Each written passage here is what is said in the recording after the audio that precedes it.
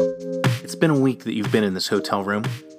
You light a cigarette and take a drink the second you wake up, but you don't remember falling asleep.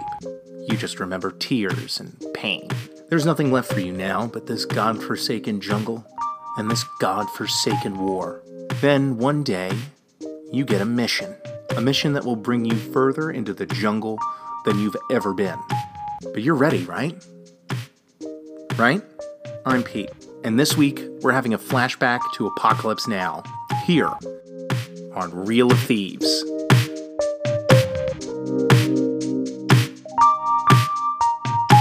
Hey everybody, I'm Pete, and this is Reel of Thieves, a show where we go over all the references, riffs, and history of your favorite stuff, and today, we're continuing our series on adaptations with Apocalypse Now. For those of you who don't know, this is a loose adaptation of Heart of Darkness by Sir Joseph Conrad. Both of these pieces are near and dear to my heart, but first, we got some things at the tippity-toppy-top. If you want to get a hold of me, Twitter, IG, @ReelOfThieves, email, reelofthieves@gmail.com. I'd love to hear from you. It'd be pretty sweet. Want some ways to support the show? Why not start with leaving a rating and review? It lets people know that you like it, but also that people listen to my show. Algorithms need positive encouragement to be the best they can be, so help this little indie guy out today. Are you a Kindle Unlimited subscriber? What? Wait, you are? Oh my gosh. Do you want a novelette that's included in your subscription? Where Skin Once Was is a Kindle Unlimited exclusive. I'm super proud of it. I think you're going to love it too. You can also read my journalism over on dorkdaily.com. It's a cool place with a great community. If you're in the shut up and take my money mood, why not throw some this way, brah? Consider sending me a tip on Good Pods or subscribing to the show on Anchor. And if you subscribe on Anchor, you get added to the show notes every single week. All right, let's jump into the thick of it. Apocalypse Now was a film I was exposed to initially when I was in high school, which from my research is when a lot of cisgender white guys watched it. Good to know I'm still character one basic bitch on the character creation screen. What I went on to find out later was that this was an adaptation of Sir Joseph Conrad's Heart of Darkness. The movie inevitably led me to the book, which I also fell in love with, but I could never tell you why. It's not a pleasant novella to read in terms of subject matter, but there is something about the descent into darkness that I think speaks to a lot of angsty teenage boys. At their respective cores, that's what these pieces are all about. However, when doing research for this episode and listening to podcasts like episode 24 of The Cinephiles, for example, then watching Hearts of Darkness, which I highly recommend, one thing is incredibly clear to me now. Never make a movie like this ever again. Never. Don't do it. Especially with this budget, especially with how he even got the money for the budget. Jesus Christ, the man mortgaged his house for this. Don't ever do this again. What the documentary also shows is exactly where Nicolas Cage gets his energy from.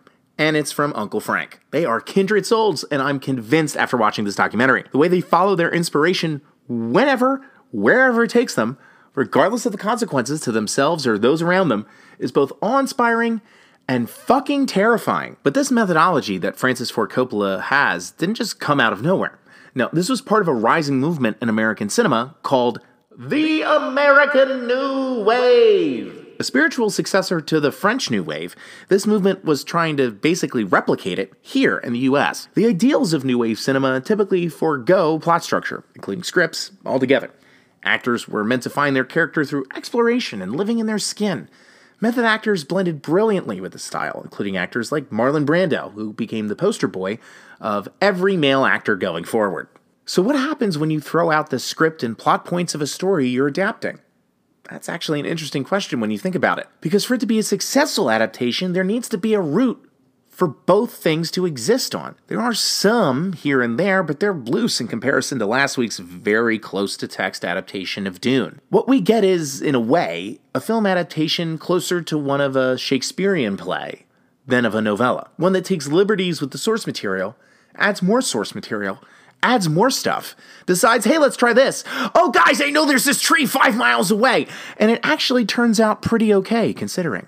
I'd actually say it's pretty damn good. But there's this kind of overall question I have with Apocalypse Now that I'm not sure I share with a lot of other viewers, which is, what could this movie have been given a solid plan with time to play built into the schedule? I think this would have actually made a better adaptation of the source material. but would that have made it a better film? Maybe a more focused and concise film, but a more powerful film tonally? I think that's actually something worth thinking about. And before we go any further, I need to add a spoiler warning for Apocalypse Now and Heart of Darkness, but I also want to add a content warning.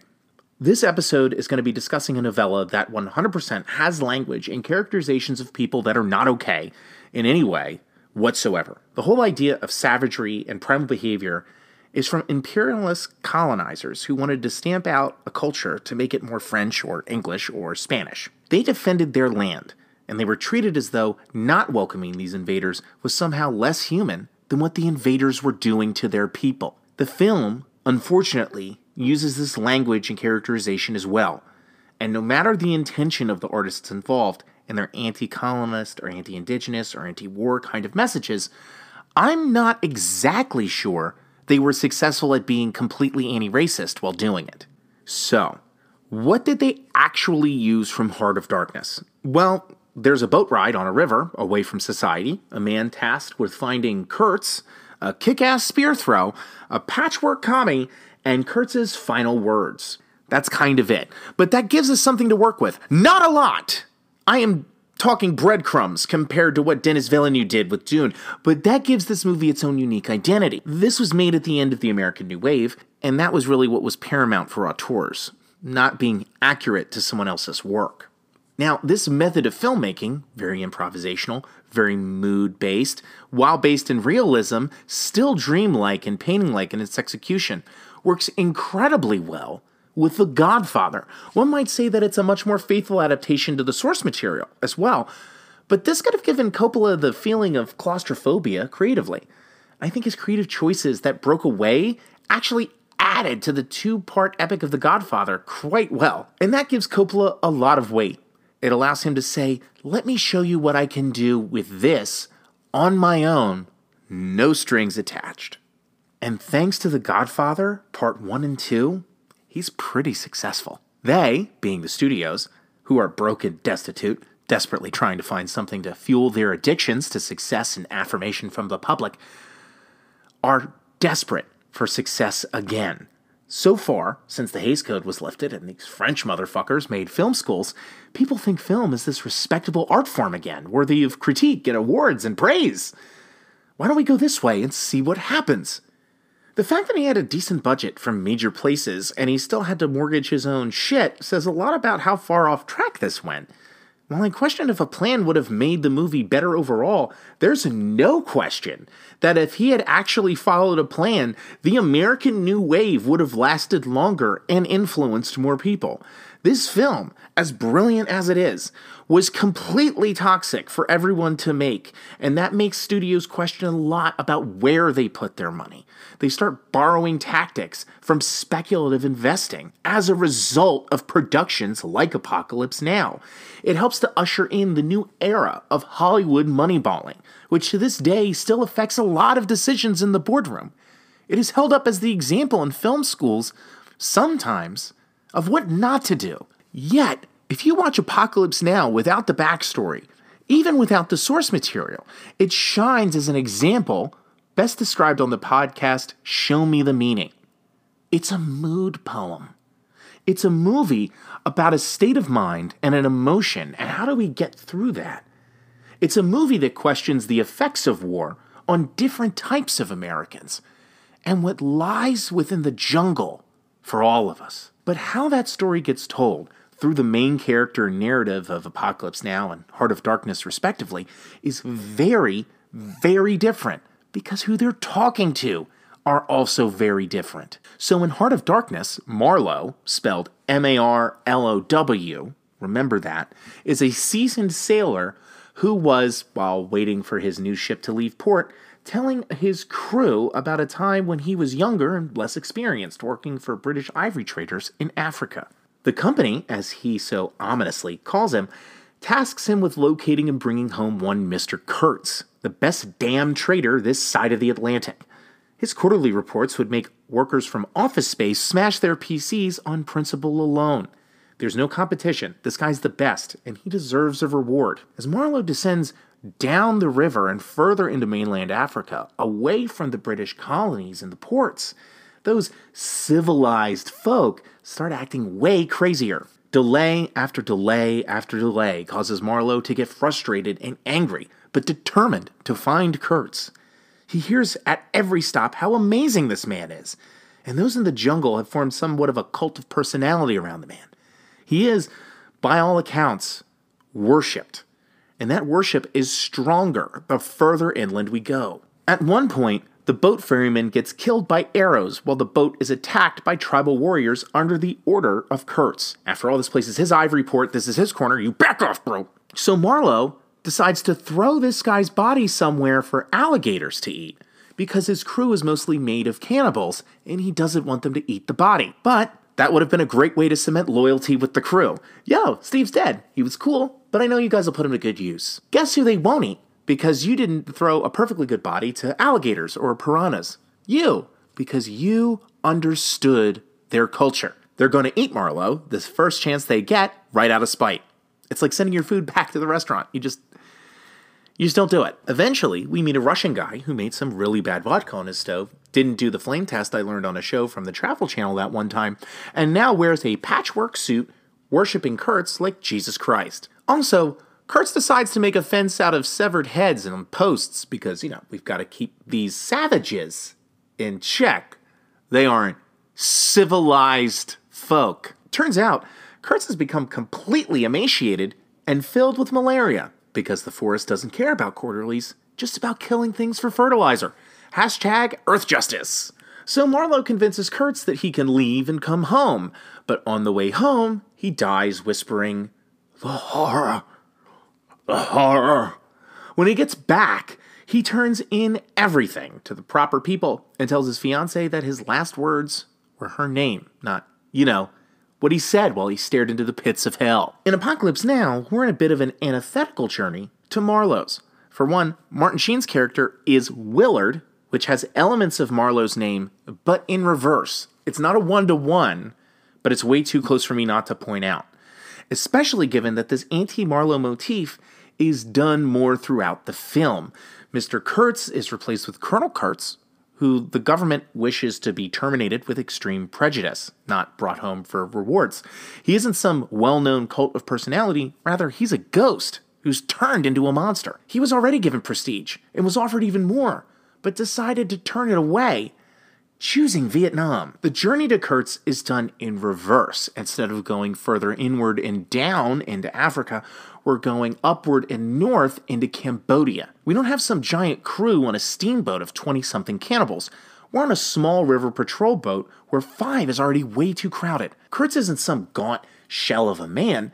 He's thick, heavy, healthy, eating everyone's food, and completely drunk on power. He's not punished by the jungle. He's kind of rewarded for his savagery. It's up to Willard, to humanity, to clean up its own mess. And in the end, Willard kills Kurtz. But that killing is merciful, borderline spiritual, sacrificial. And Willard becomes Kurtz. Being Kurtz's mirror, he makes the opposite decision, deciding to leave the tribe that would now worship him like a god, returning to society to await his next mission. Everyone they meet along the way knows nothing of their mission or of Kurtz's existence. Rather, each place is kind of respective and representative of a circle of hell from Dante's Inferno, culminating in the final circle of pride where Kurtz resides.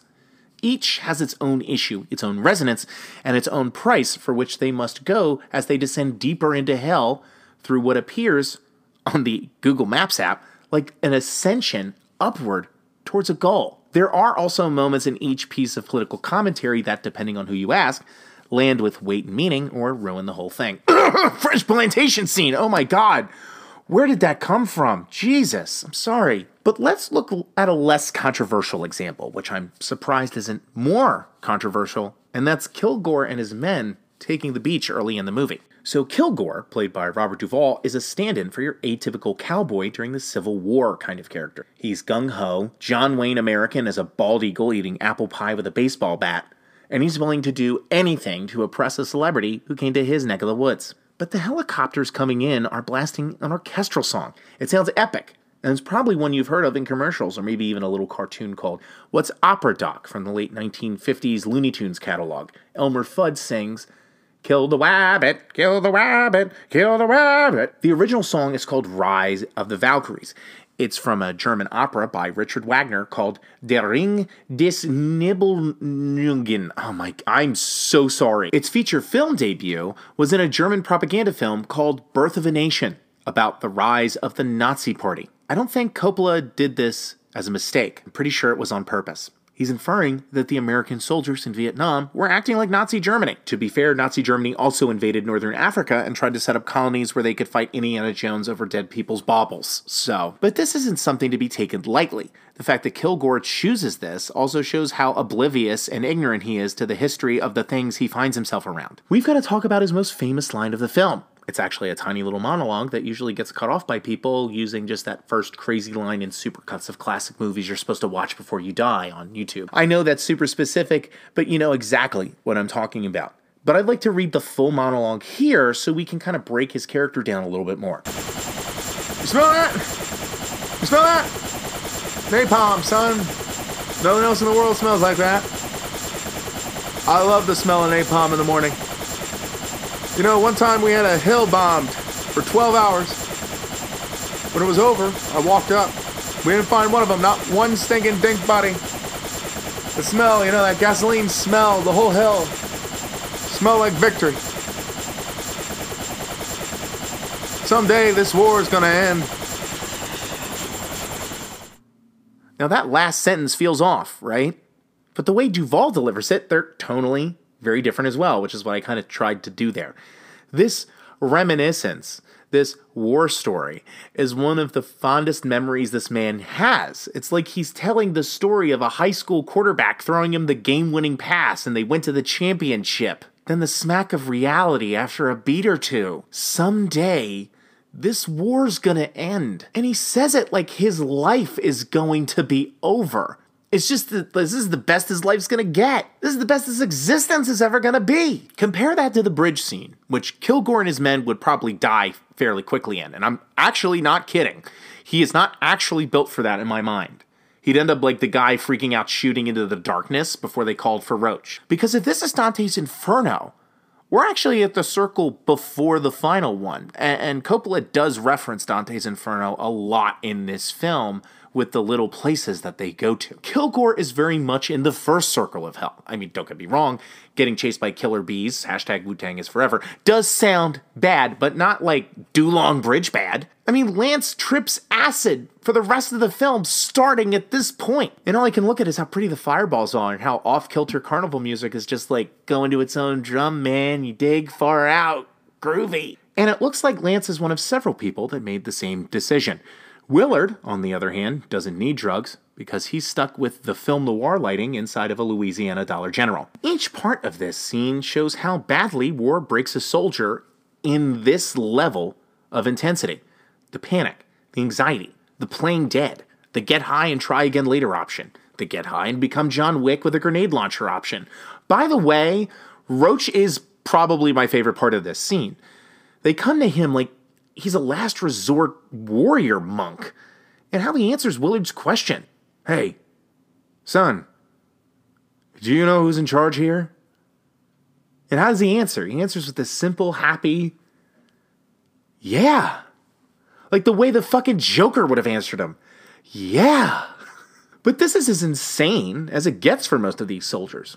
What happens next is actually outside of the scope of this war. Literally, we're in Cambodia.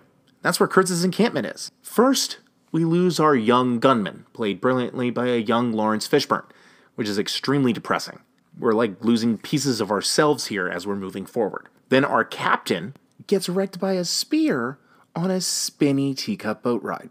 And the only scene where we're super close to the book, but he tries desperately to get revenge on Willard and take him out on the spear because he's the one that drug him into hell. Then we get captured. But Chef seems to be doing okay for a minute. Oh, that doesn't last long. He gets beheaded and is left to stare at Willard in his cage in Willard's lap, which totally breaks Willard's sanity. But seriously, why is Lance just okay? Is the jungle and tribe kind of like protecting him sort of because of the acid? It feels like a yes, right? It feels like it's because of the acid. Now, Dennis Hopper was in this movie originally as Willard, but he lost it to Martin Sheen after shooting for weeks. But because he's Dennis Hopper, he says, but I can't just, leave, man! And decides to just keep reading the book over and over and over again, because he had it on set. He comes up to Coppola and goes, wait, I can be the Russian. Make me the Russian. Dennis Hopper's take on the Russian, which is totally improvised, is a last-ditch effort to stay employed on a film he was fired from. I see why people say sometimes it's impossible not to love Dennis Hopper, because holy shit, that is tenacious. And much like Kilgore, another amazing performance that ends up defining his career. The ending with the juxtaposition of the sacrificial killings is actually really great editing and cinematography. I understand also what Coppola was trying to say, that Willard is actually sacrificing this water buffalo of a man. And it's also implied through the editing that this is a ritual that Willard has done before. I mean, in the beginning, you see him covered in mud walking through the temple, but that's implied to be a flashback to a previous mission. Now, outside of Ride of the Valkyries, the handful of times we reference Heart of Darkness in one line I found on IMDb referencing a movie from the 1940s, there's really nothing else in here that's taken from the source material. What was used the most was the artistic movement tropes of the time, and they were applied to a Hollywood war epic. Now, was it successful? Just the movie, yes. But the whole picture, I'm not quite sure. It's the biggest double-edged sword of a film for a filmmaker that I've ever had the pleasure of watching, of experiencing. And even with all of the trouble, I couldn't recommend more for you to dive in and see all of the tiny details and nuances and history of this film, if you're up for it. It is definitely one that can be tough. Sometimes art can be that way. But also, be kind to yourself when something isn't right for you. Don't take it as a challenge. Now, before I let you go, it's that time again. This week, we've got another homework assignment. If you were to do a loose adaptation for a novel, and it was going to be set anywhere, at any time, what would you make? Brainstorm some ideas, pick a cool one, then adapt one scene into script format. This is actually one from my university days that I've done myself. I took the Stella scene from A Streetcar Named Desire and decided to set it in 1970s South Philadelphia. I had different visual motifs, even a different delivery and cadence of Marlon Brando's famous line. I made it on my own. Another was a Shakespeare one. I'll save that for our Shakespeare adaptation episode, though. Don't be a troll. Be an artist. I will see you next week here on Reel of Thieves. Peace.